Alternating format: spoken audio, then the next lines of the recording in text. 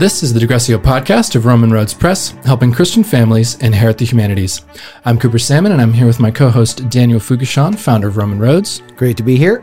And joining us in the studio today is Tim Griffith, Fellow of Classical Languages at New St. Andrews College, and the inventor of the Picta Dicta Latin curriculum. Thanks for having me.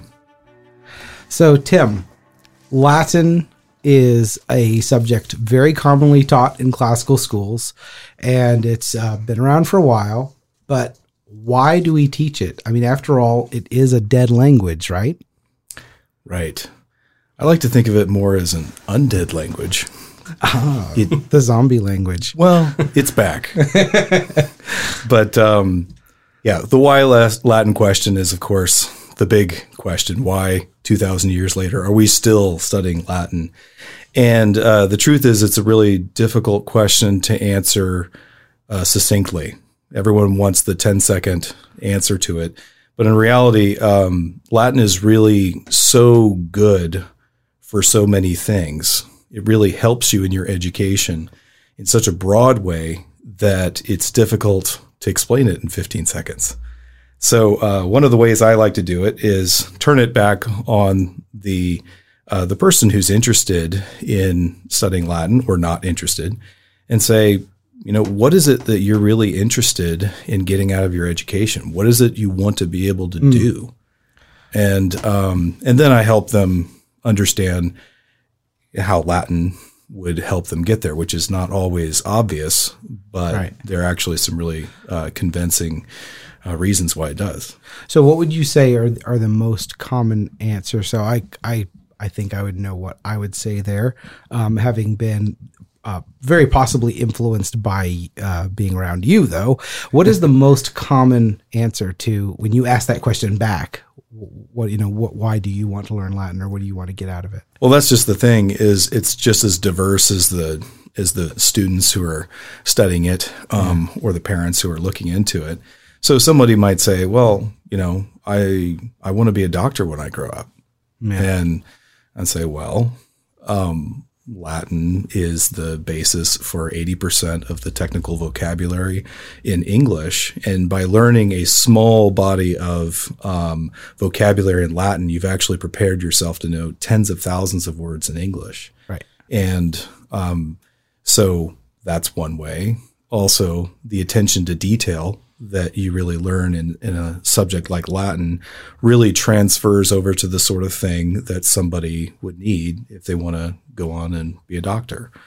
So that's a very specific one. Right. So what would they, what if a parent says, I've heard this classical school is great. They teach Latin, but to my mind, it's a dead or undead language. I don't know why I should take it. Right. How would you perhaps how would you answer that question? And given that there are so many answers, what's your go-to in order to say, are there questions you would then ask to figure out what they are actually don't know they want? Oh, right. So, I'd say, well, what is it you want your kid to gain by going to a school? What is it you want them to come out with? And if they say, well, I want them to be able to follow an argument and think clearly, which would be a great answer. Right. It's a super useful skill these days. Absolutely. Needed now more than ever. Very much. I'd say, well, particularly once you get to the mid and higher levels of studying Latin, you are doing some of the best exercise you can in exegesis and following an argument. What exactly is being said and what is not being said. And you're being given the tools, grammatical tools to understand exactly how to interpret what is being said. Sound like a useful skill? Yeah. And how does Latin do that specifically? Because, when you say that, for example, if I'm that parent, I would say, oh, I saw there was a logic curriculum. So right. What does Latin do that logic, where does Latin fit into that in a particular way? Right. So logic is great. I'm not I'm not dissing logic. But logic really is, especially how it's taught in schools, is focusing on deductive logic. So it's a clean and tidy system in which here's a proposition. Right. What does this proposition necessarily mean? And that's useful. The problem is that in real life, it's a lot messier than that. So if you're reading, if somebody's making an argument, politics or something like that, it's not going to be a simple matter of here are some propositions, here are some things that follow. The necessary conclusions. Yes, exactly. I mean, that's not the way it really works. In reality, you have to see how the language is working. What are the assumptions and all of that sort of thing going into it? What is being insinuated and all of that? And that's true. It's, when you study something like Latin, particularly at the mid and upper levels, you're going to take a small amount of text that's actually quite difficult and quite complicated and convoluted in many cases about things that matter: politics, literature, theology, what have you. And you're going to look at it really closely and see how that argument works, discuss it as a class. And there are objective right and wrong answers. Right. So what studying a language like Latin really does is it allows you to, you're still using objective rules, right? But it actually is more like real life in that it is dealing with the messiness of reality in language. Subtext and context. And in other words, some of the pitfalls of the freshly graduated logic student is that he turns the whole world into black and white and takes these newly acquired tools and has a simplistic view of the world. So you're saying Latin basically teaches some of those logic skills, but teaches the art of nuance and context along with it. It does, and messiness. Let me just give you an example. I mean, reading, it's language. It has a purpose. It had a meaning. It's not whatever the author and it means to you, and yet we can understand language even in English has all kinds of nuance, especially if it's poetry. So logic tends to deal with laws, whereas language tends to deal with trends. Okay. So this is true mostly, but there's some exceptions. And that's actually how a lot of reality is. And so it helps in that respect. But let me give you an example. A few years ago, this is really encouraging for me, but a few years ago, I was asked to lead a Bible study through some of the Psalms with some group of people, and I had a couple students, former students by about 10 years, and I had other students, other not students, but people that I'd never taught. And as we were discussing what this psalm meant in English, just reading through it in English, talking about what it meant, I was really impressed with how these former students of mine really latched onto, but what does he really mean when he uses the word such and such?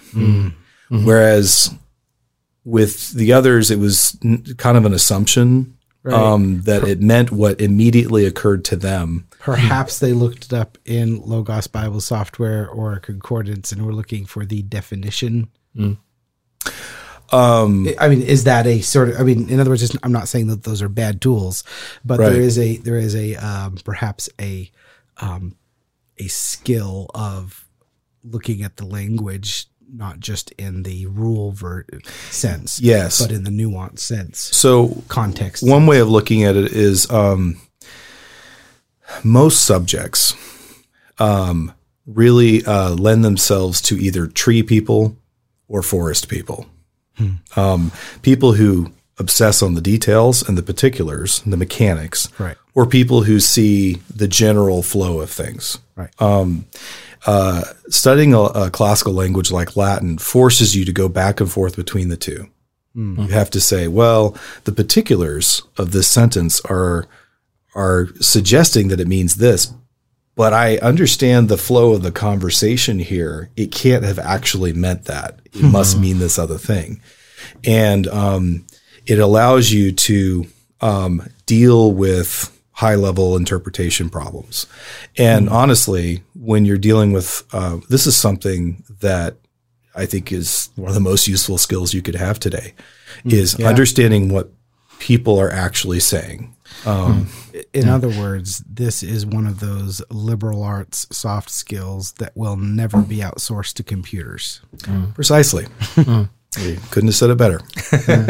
If I can play the devil's advocate just a little bit. So what you're saying is that the study of the Latin language forces students to really dive deep into meaning and context and be able to really understand what a sentence says. Is there any distinctive part of the Latin language, the language of the Roman Empire particularly, does Latin do that better than some other language, say Spanish? Is there anything unique about this language? Could you get could you get all the same benefits from studying a, air quotes, more practical language like Spanish or Mandarin or something like that? Right. Well, I actually have seen examples of people who have developed these skills through languages like Spanish and Mandarin. So when I get students who know a foreign language and have done it right, I can see that they've already developed some of the very same skills that I'm working with. At that point, my job is to take them further. That said, there are some very unique things about something like Latin.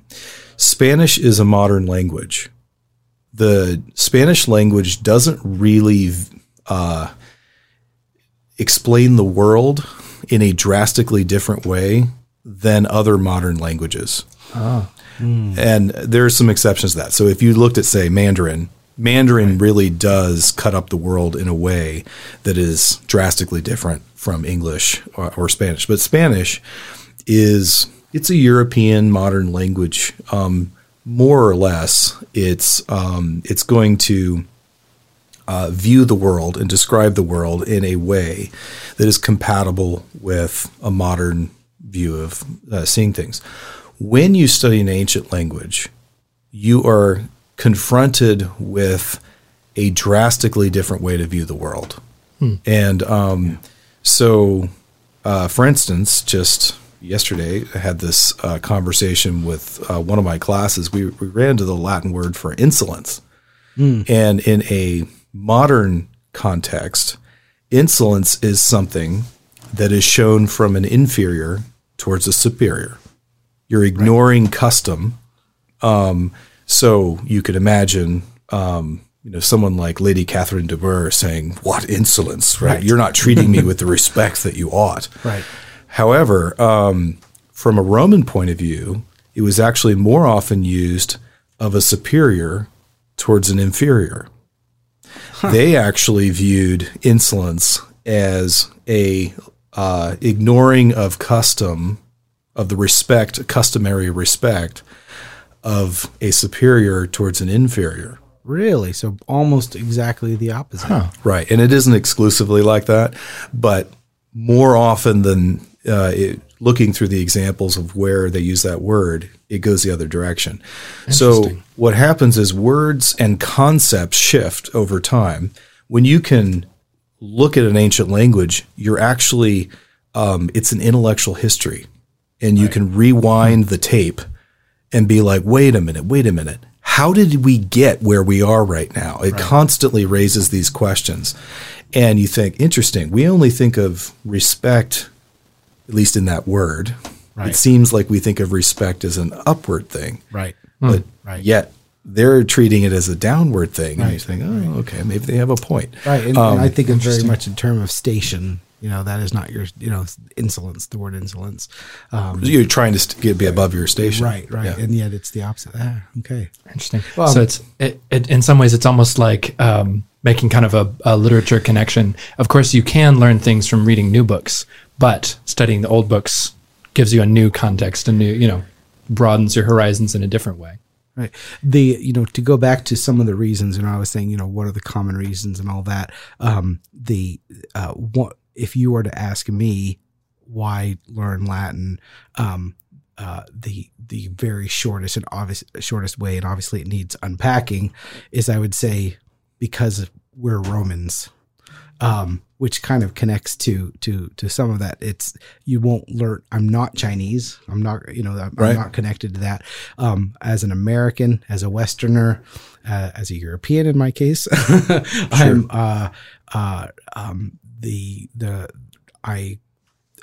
part of that answer comes from creating old Western culture, the humanities in a more general sense. That's why I would give as the primary reason for Latin. You want to unpack that a little bit, because you had said that's one of the you had mentioned previously that was one of the answers you like to hear. How is studying Latin particular to the cultural history of Americans? Right. So, if you look at English as our mother tongue, what's our grandmother tongue? Yeah. Well, it's Latin. Yeah. And what's really interesting about a language, kind of going back to what I was just talking about, is every word kind of has a little bit of a philosophy of the world baked into it.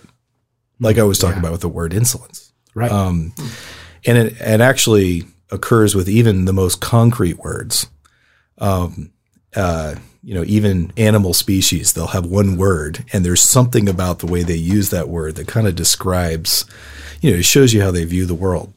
Learning a language like Latin is like listening to your grandmother talk. And, it's your own heritage, right, and getting their viewpoint. But again, it goes back way further. So, you frequently can see what is said when you read something in translation, but you miss how it was said. And it's a bit shocking when you actually experience it, the difference. Right. Oftentimes you'll hear something in English, like a little proverb or something like that, and you think, okay, I've heard that before. But you read it in an ancient language, another language, and you suddenly are like, oh, whoa, that's deep. Yeah. Something about it. And so asterisk in English is just not as good as asterisk in French. Asterisk in Latin is pretty good. Well, asterisk in French has a good bit of Latin because the original audience, they were learning Latin in school. So fantastic. To answer that question, you are learning the language of Western culture. Yeah. And by learning the language, you're also learning how a long tradition of people have thought about almost any given thing. Yeah. That's a lot more than simply facts from history. We're not just talking about what happened over the last 2,000 years. We're talking about how they thought about pretty much anything. Right. So you wrote an article called "The Mass Extinction That No One Is Talking About, or Nobody's Talking About," and in that article, you are talking about some of these things, but you particularly are talking about a certain loss that an entire generation is facing, really for the first time in history, and how it relates to Latin. Tell me about the mass extinction. Sure. That nobody is talking about. Right. But we're going to talk about. Right. So, the whole idea with that article was people talk about mass extinctions of species. Right. And you can see evidence that there were times when there were a lot of species and then they disappear. Right. And people argue that right now species are disappearing.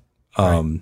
I think both flora and fauna at an unprecedented rate because of the Industrial Revolution and just the way things have changed in the world.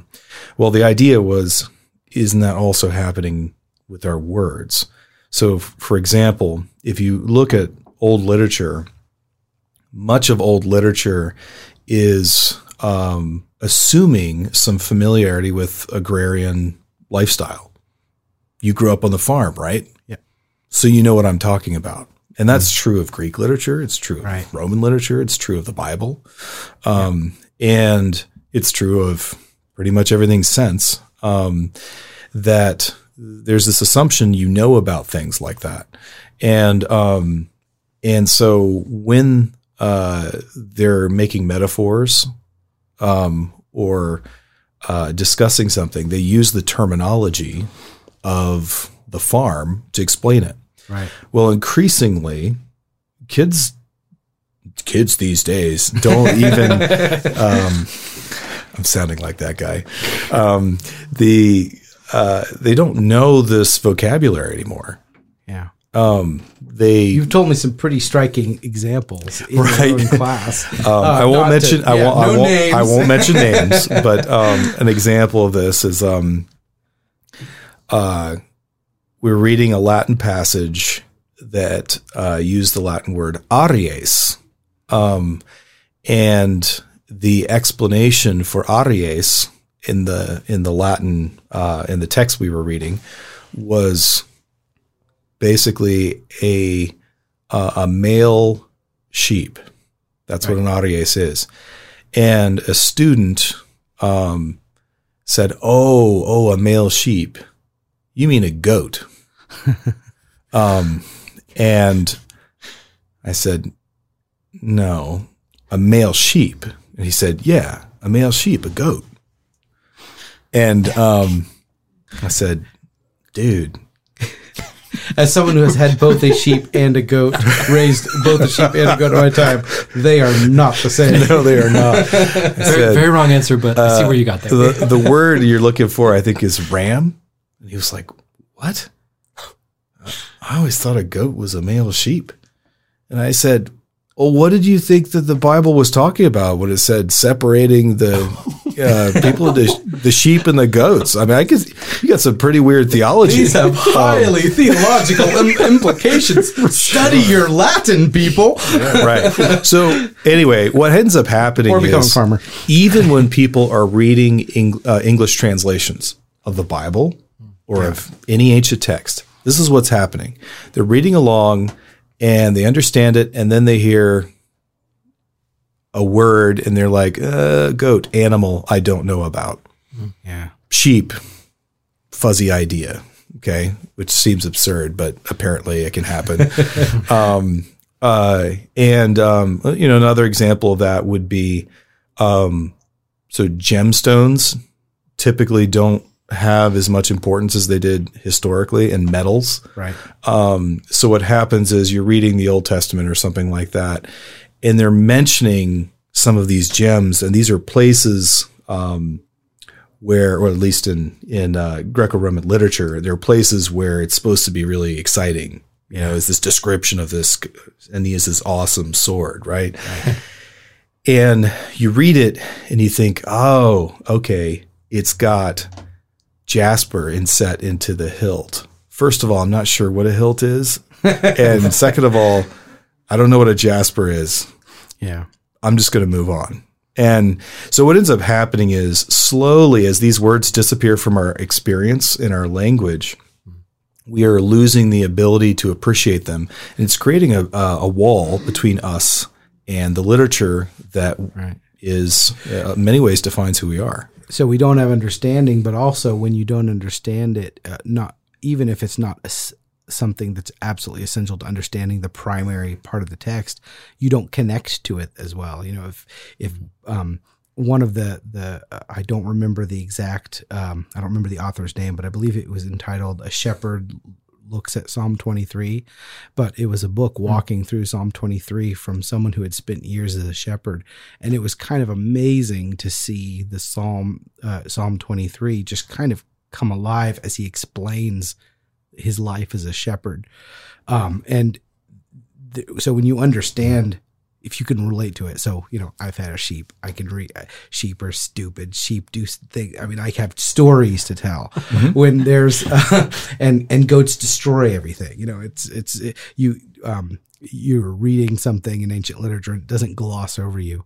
I remember that as one of the difficulties I had jumping into the great books was that there was just so much information I didn't relate to, and therefore it was hard to it was just kind of a fire hydrant type of, washing over me, and I was getting just a tiny bit. And it's an exponential effect. The more you connect and relate to the material, the more it just stays. Yeah, I mean, you said it. That's exactly right. I was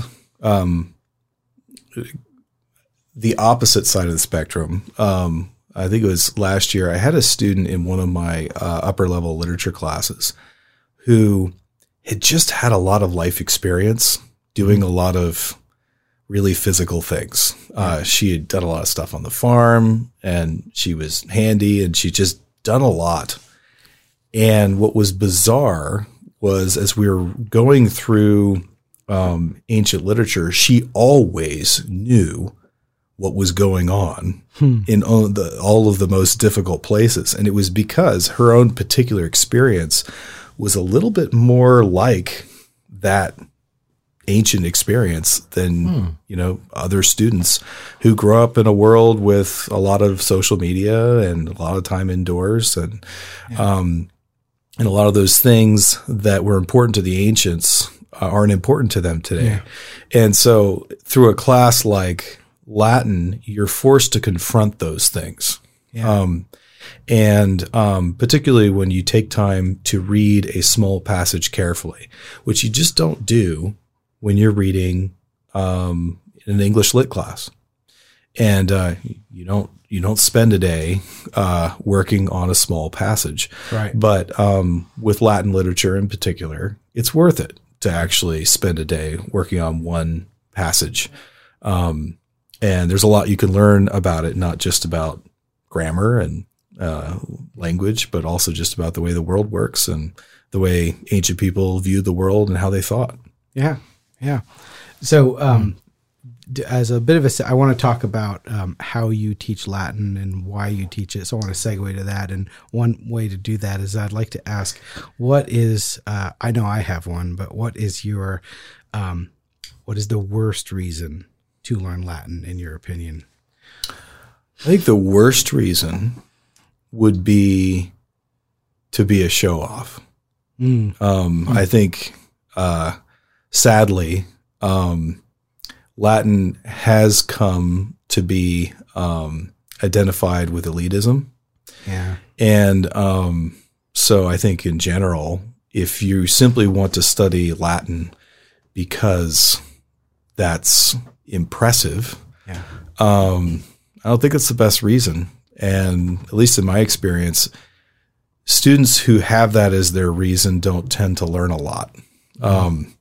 Because substance is a whole lot harder than show. They're looking for their phrase, kind of the party trick, right? Or pull out in so that's probably not the one you were fishing for. But no, that's an excellently bad reason to not study study Latin. That probably trumps your reason. I don't think it's completely unrelated. So my favorite bad reason to study Latin is to prepare for the SAT or ACT. That's a common one I hear. Right. And actually, I think it's related to what you just said, because the reasons that people, could be its own whole podcast, of course, but I think a lot of the reasons people really strive to get for the SAT, to get that high score on the SAT, and even some of the reasons they go to school to prepare and orient their education towards the SAT and in a certain way, has to do with a certain kind of wrongly viewed orientation towards education and why they're being educated. So I actually don't think they're completely unrelated. And I think it's true that studying Latin can help you on the SAT. I just think the SAT is dying I was going to say slow death, but after 2020, a fast death and good riddance. So I don't have any strong feelings about the SAT. Sure. What is this wrong approach to education, this wrong reason for education that you mentioned? So the SAT is, of course, has become it's an entrance exam for college, and has been co-opted towards really an indoctrination machine for the modern utilitarian view of education. So again, that's a large subject that I believe we do have a planned podcast for at one point. Well, let me just throw this out there. So let's assume that it was a fantastic test. Yeah. Okay. It's a true test. We just want to know, are you the sort of person who's cultivated a huge vocabulary and is able to solve complex problems? Right. Okay. That was, I believe, the original intention of the SAT. Let's just assume it's that. Would Latin help you get there? Yes. However, if that's all your goal is to pass a test, you probably would get better results quicker by simply studying for the test. So you could, right. If there are courses on how to take the SAT and they know which vocabulary words, and you can focus on those, double down on them. Right. But keep in mind, what was the purpose of the test in the first place?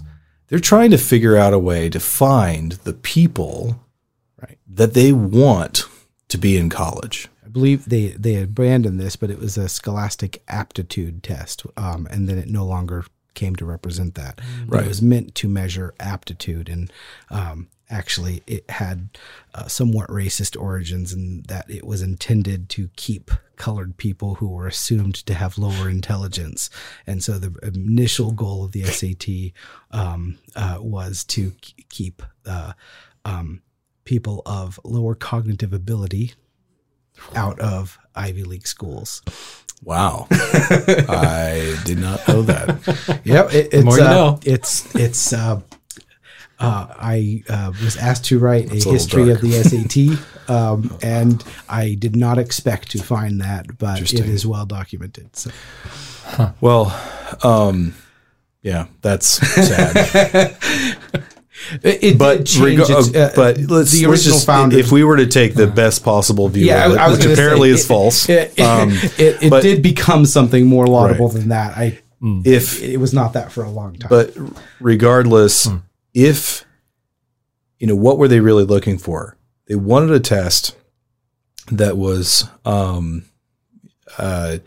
to try to get the people with a vocabulary who are well read and could solve problems. Right. And I guess, what is it you really want for your kids? Do you want them to have the kind of substance that a test is trying to find? Yeah. Or do you want them to do well on the test and dupe them into thinking you have the kind of substance that the test is trying to find? Because studying to the test is not the same thing as studying the subject and then being tested. Right.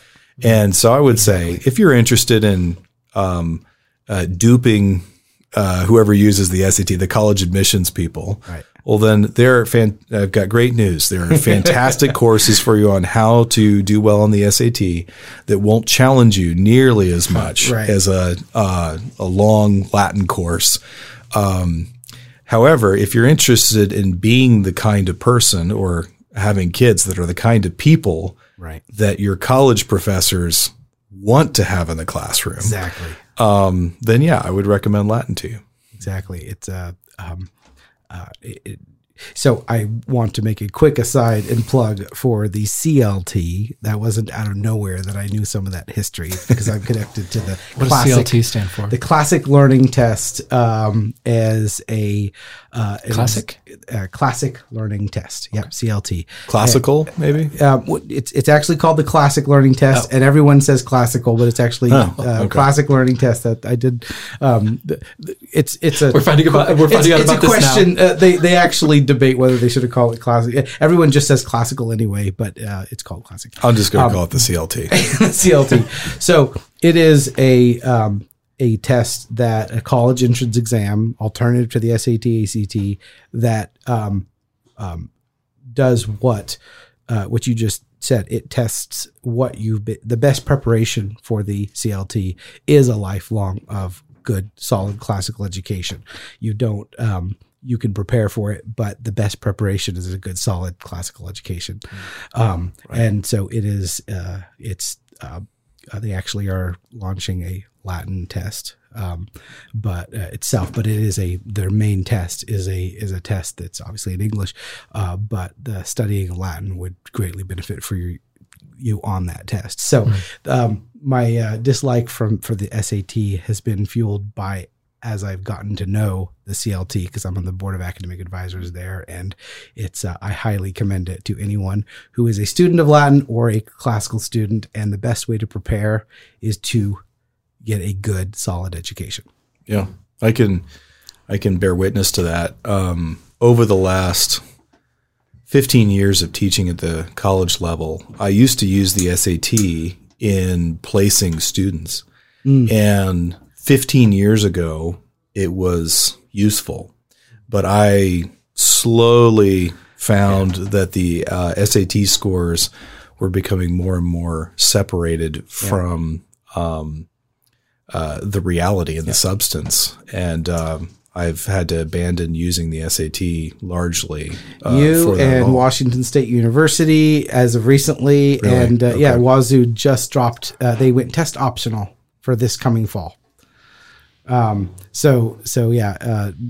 Many universities are going test optional because the SAT is just not doing the job it needs to do. So all the more reason to check out the CLT, cltexam.com. So I'd like to transition to, what have you done in terms of, this kind of Latin education that we're talking about here. And I guess before that, we should talk about what has been done. You know, what's maybe a quick history of how people have learned Latin. How did they used to learn it? How they learned it more recently? And then what have you done about it? Right. So if we go back to, for the first throughout the Middle Ages, people were largely learning Latin by showing up at a monastery and having to speak Latin all day, and as well as working through text, copying texts. Don't make a mistake, or the abbot's gonna get after you. There you go. And exactly. And there are actually some really fun remarks written in the margins about abbots. But anonymous, I'm sure. Very. But that's not so applicable to us today, because we don't want that. But if you look really beginning in kind of the Reformation era, you've got this great time where people are learning through speaking and writing the language. They're actually actively using it. Right. They're still speaking it and writing it and learning the grammar formally.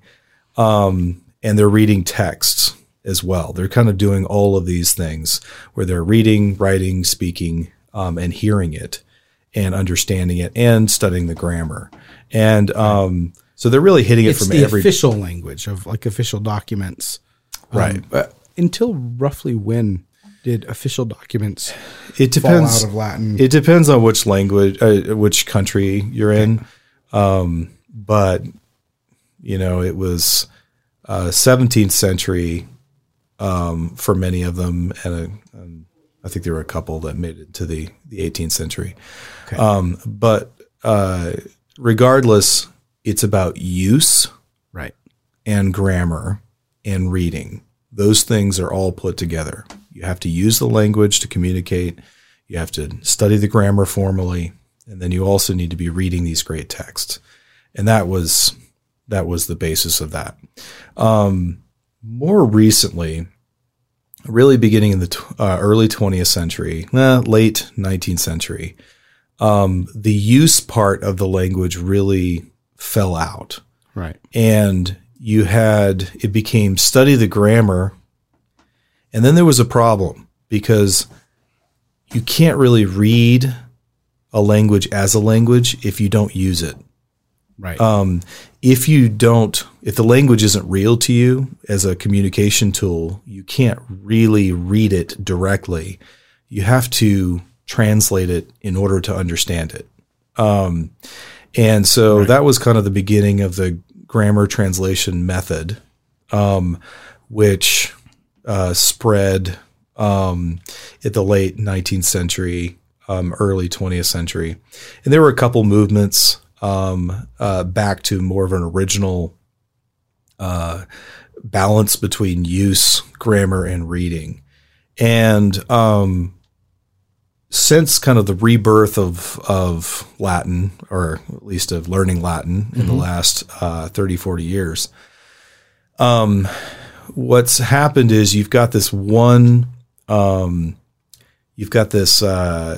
tradition of the grammar translation that people think of as the old method.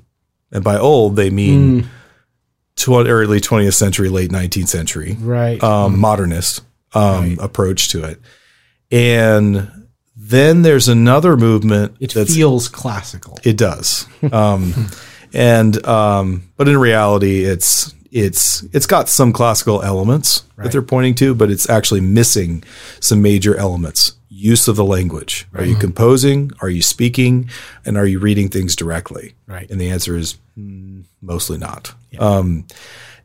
So in the last, I think it was in the 70s, it's another movement, and this was more, I think, in foreign languages where it started, but it's called the natural method. And this is in reaction to kind of that formal grammar.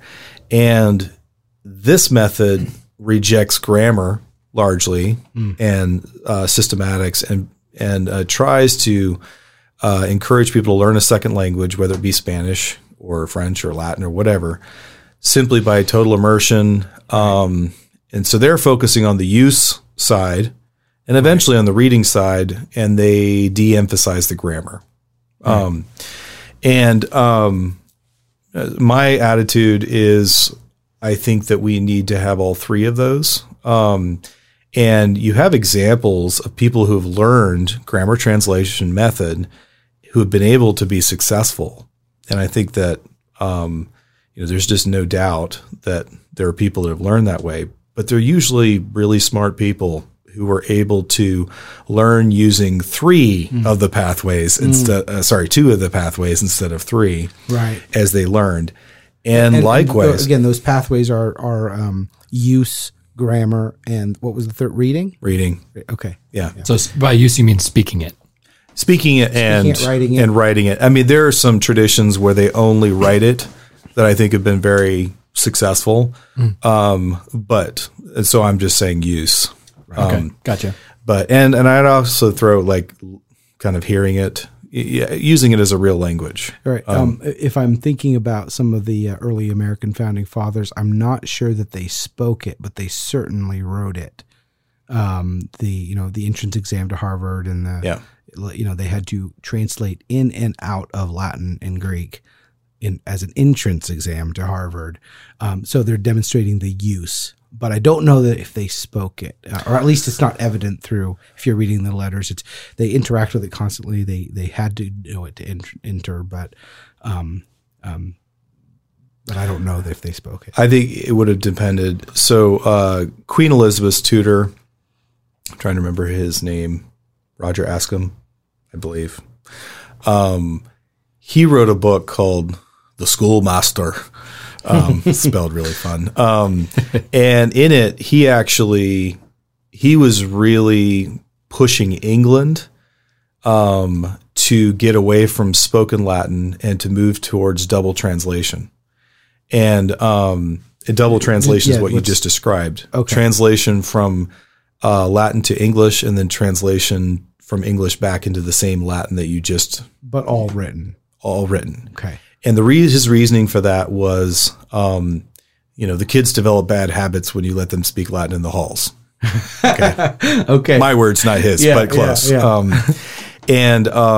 That's what was going on. And some people have pointed back to that and say that, you know how Latin died? That was one of the places where Latin began to die. He was so obsessed with preserving the integrity of Latin. He was afraid someone would use it wrong. And so he wanted to control and make it this kind of pure, Latin diction. And it's true. When you let people speak in Latin, they say things and, If you're a good Latinist, your eye twitches a little bit. You're like, no, don't say that. But in reality, learning is a messy business. Yeah. And that was a mistake. But regardless, probably what you're describing was in that tradition. Right. I'm sure there are exceptions. But back to the natural method, really throws out grammar and says, hey, we're just going to learn this through total immersion. And I would be critical of that as well, just as critical, in that you are losing one of the very beneficial things about studying Latin in the first place. Can you learn a language by total immersion? Yes, you can. Yep. I spoke in French. Yeah, there you go. We all learned our first language that way. And I did teach my kids Latin by total immersion for 10 years, very faithfully. And it was successful. But I also had, there was one of me and just a couple of them. And I was speaking to them in Latin about everything all the time. And, but even so, my son, who I taught Latin to, by just speaking Latin to him for 10 years, I'm now teaching him formally, at the college level, all of the grammar. Yeah. And he's constantly going, oh, now I understand how that concept works. I knew that you said that, but now I know why. Yeah. And actually, the why is one of the major reasons, parts of the classical education model. You don't just learn stuff. Right. You need to learn reasoning and mechanics. And so anyway, I would say that the natural method likewise picks two good things and it neglects something that is also good. Right. So what have I done? What I do, I like to call it mixed methodology Latin, MML.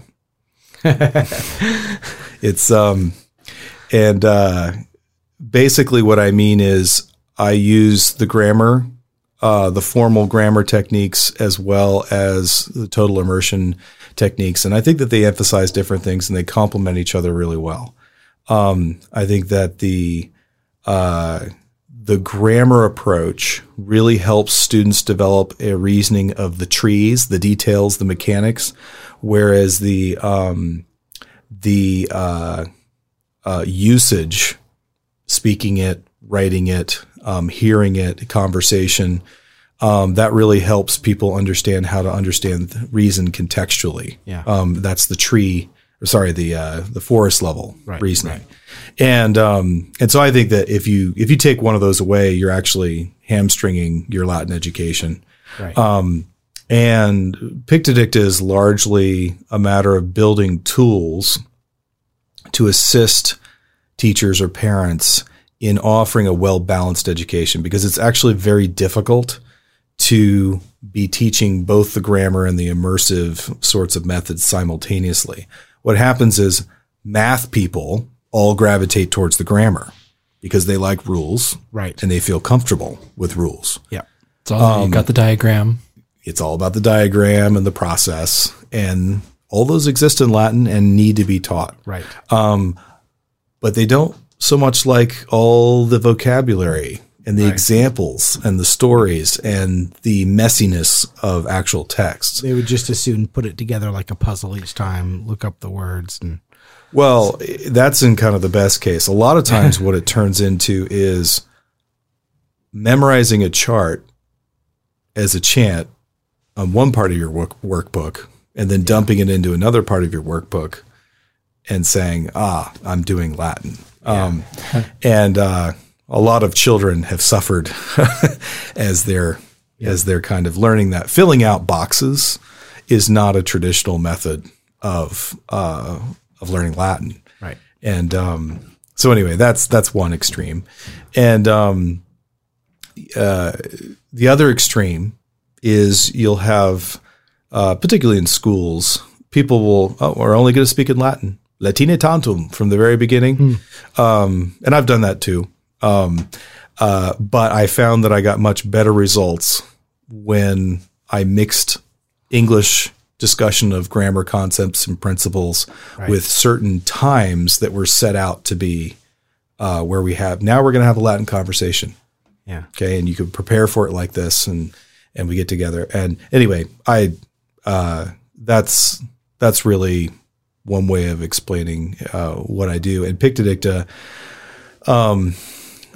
is a platform that's really designed to bring a lot of the immersive elements to an individual in a way that you wouldn't get otherwise. So it's really difficult to get enough input to actually get a kid to pick up things by so I think you just used the word Pictodicta for the first time in the podcast, but that's a major part of what you've been working on.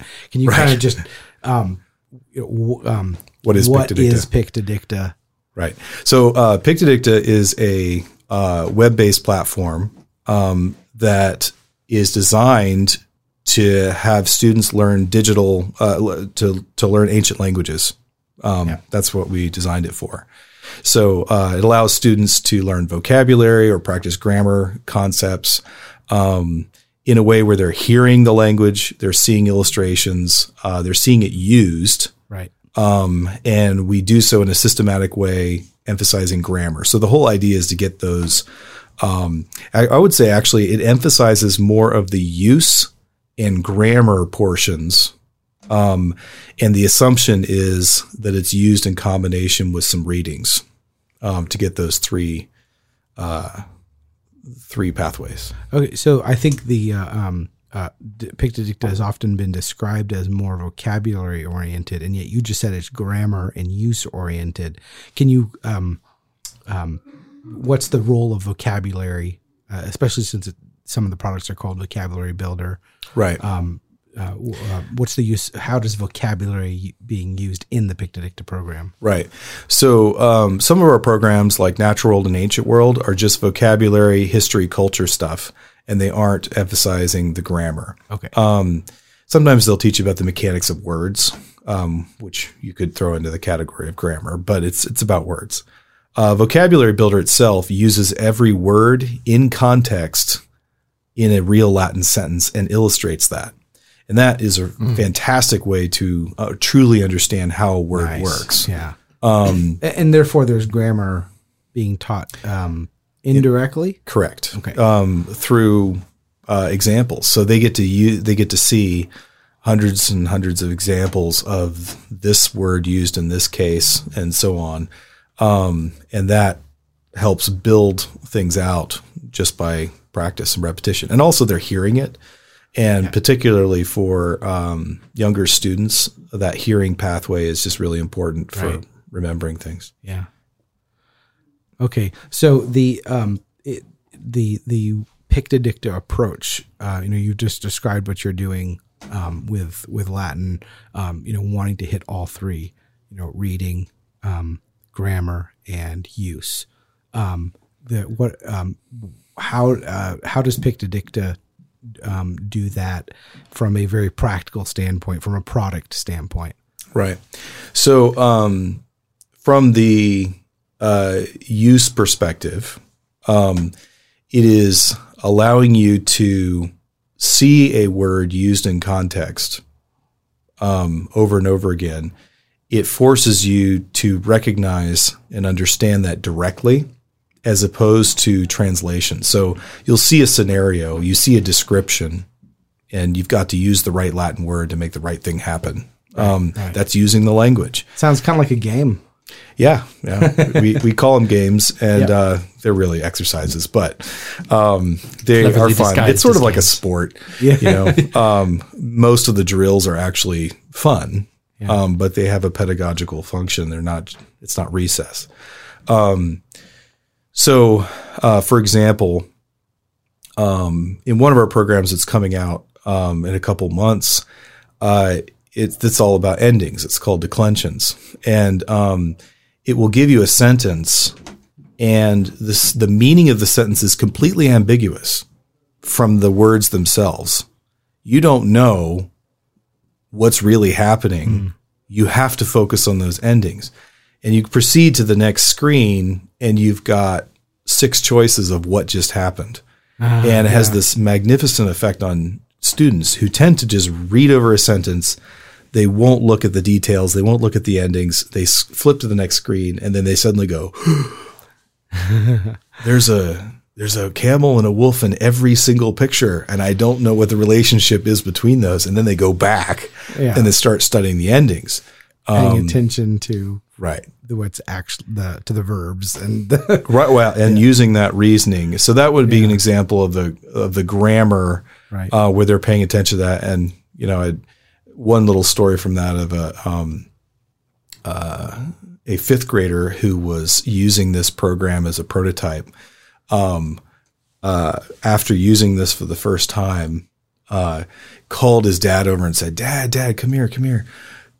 This is why endings matter. And I thought, yes, that is great. You get it. So it's trying to create this. So that's an example of where we put them in a situation where they have to use their endings to survive.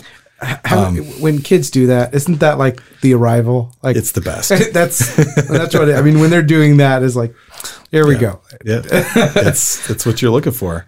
And so in many ways, the games or exercises are designed to put you in a scenario where the only way you can proceed is to use the grammar. Yeah, and so that's where they learn to use the language as well as learn the mechanics, learn the grammar. And yet they're not memorizing a chant. They're not memorizing a chart. They're not. They're actually using it in the context of pictures and context and story and the weird, those options you're telling me.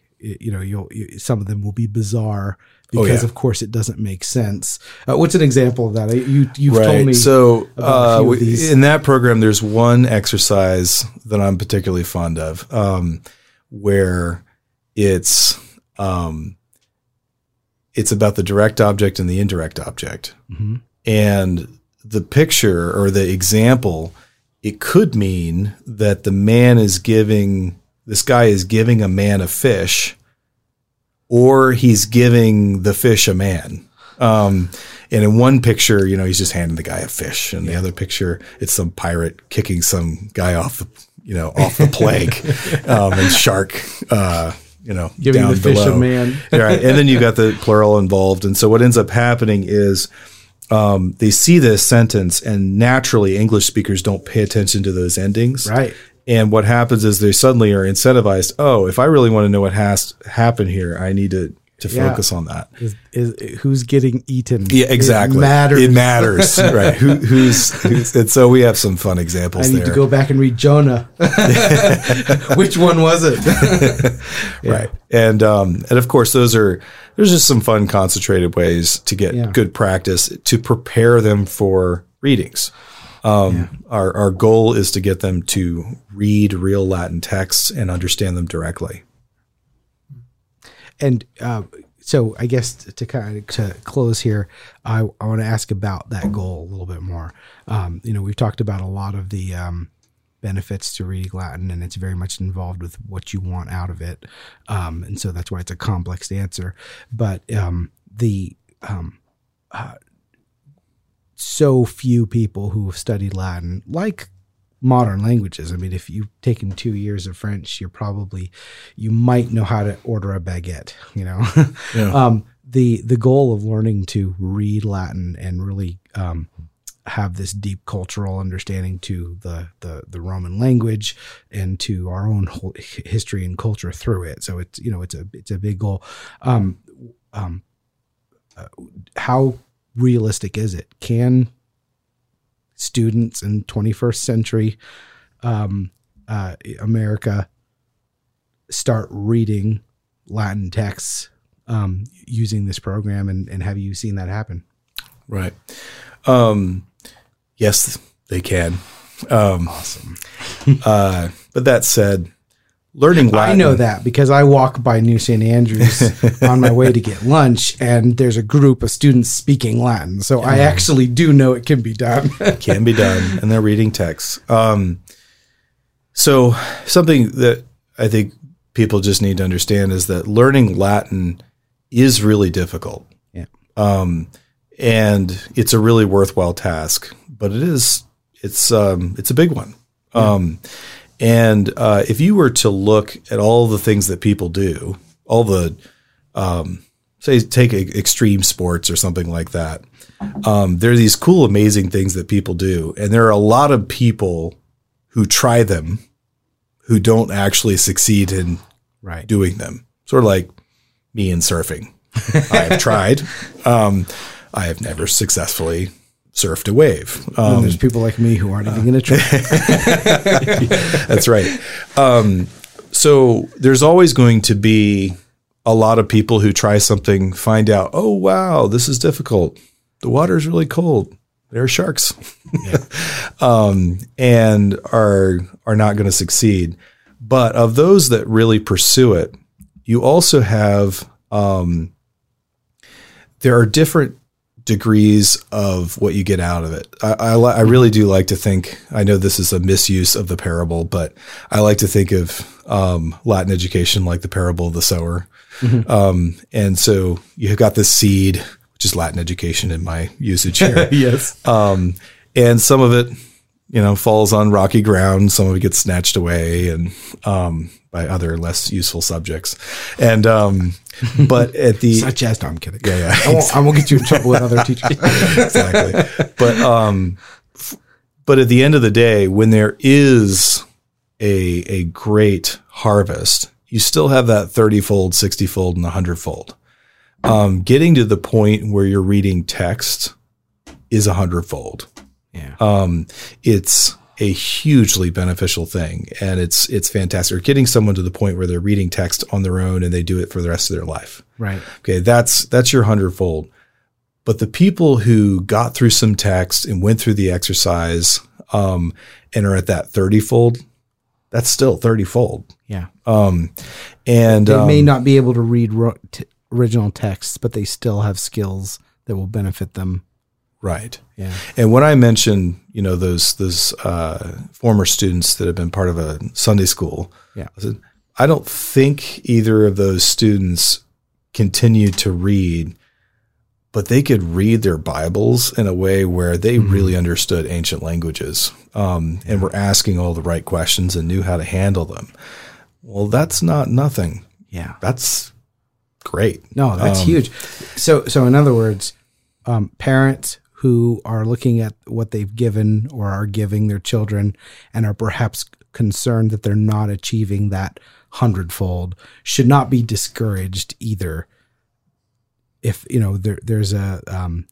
I put myself definitely not in the 100, not in the 60, about the 30 myself. Yeah. But I feel like I've had an incredible benefit from having the Latin and the Greek I've had. Not because I can pick up a text and just read it. I would like to get there yet.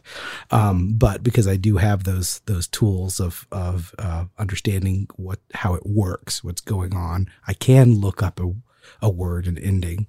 So they shouldn't be discouraged even if they don't get to that reading level. And yet you want to see as many as possible reach that 100-fold. Yeah, not at all. They shouldn't be discouraged at all. Because Latin is so useful for so many things, you don't really know how it's going to turn out. A couple of years ago, I had a student come to me and say, or a former student come to me and say, "Thank you for launching my career in computer science." I thought, oh, sure, you're welcome. What? And he explained, and it made a lot of sense. Right. His way of thinking, that's the way he thought of it. Right. Other students learn to pay attention to details and process for the first time. And that may, take a different form. Right. So there are a lot of different ways that Latin can bear fruit.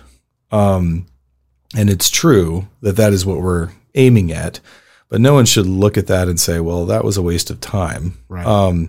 I would say if a student learns any discipline, even if they were just not built for languages, didn't have the time and everything, but they developed a little bit of discipline and mental toughness by going through it.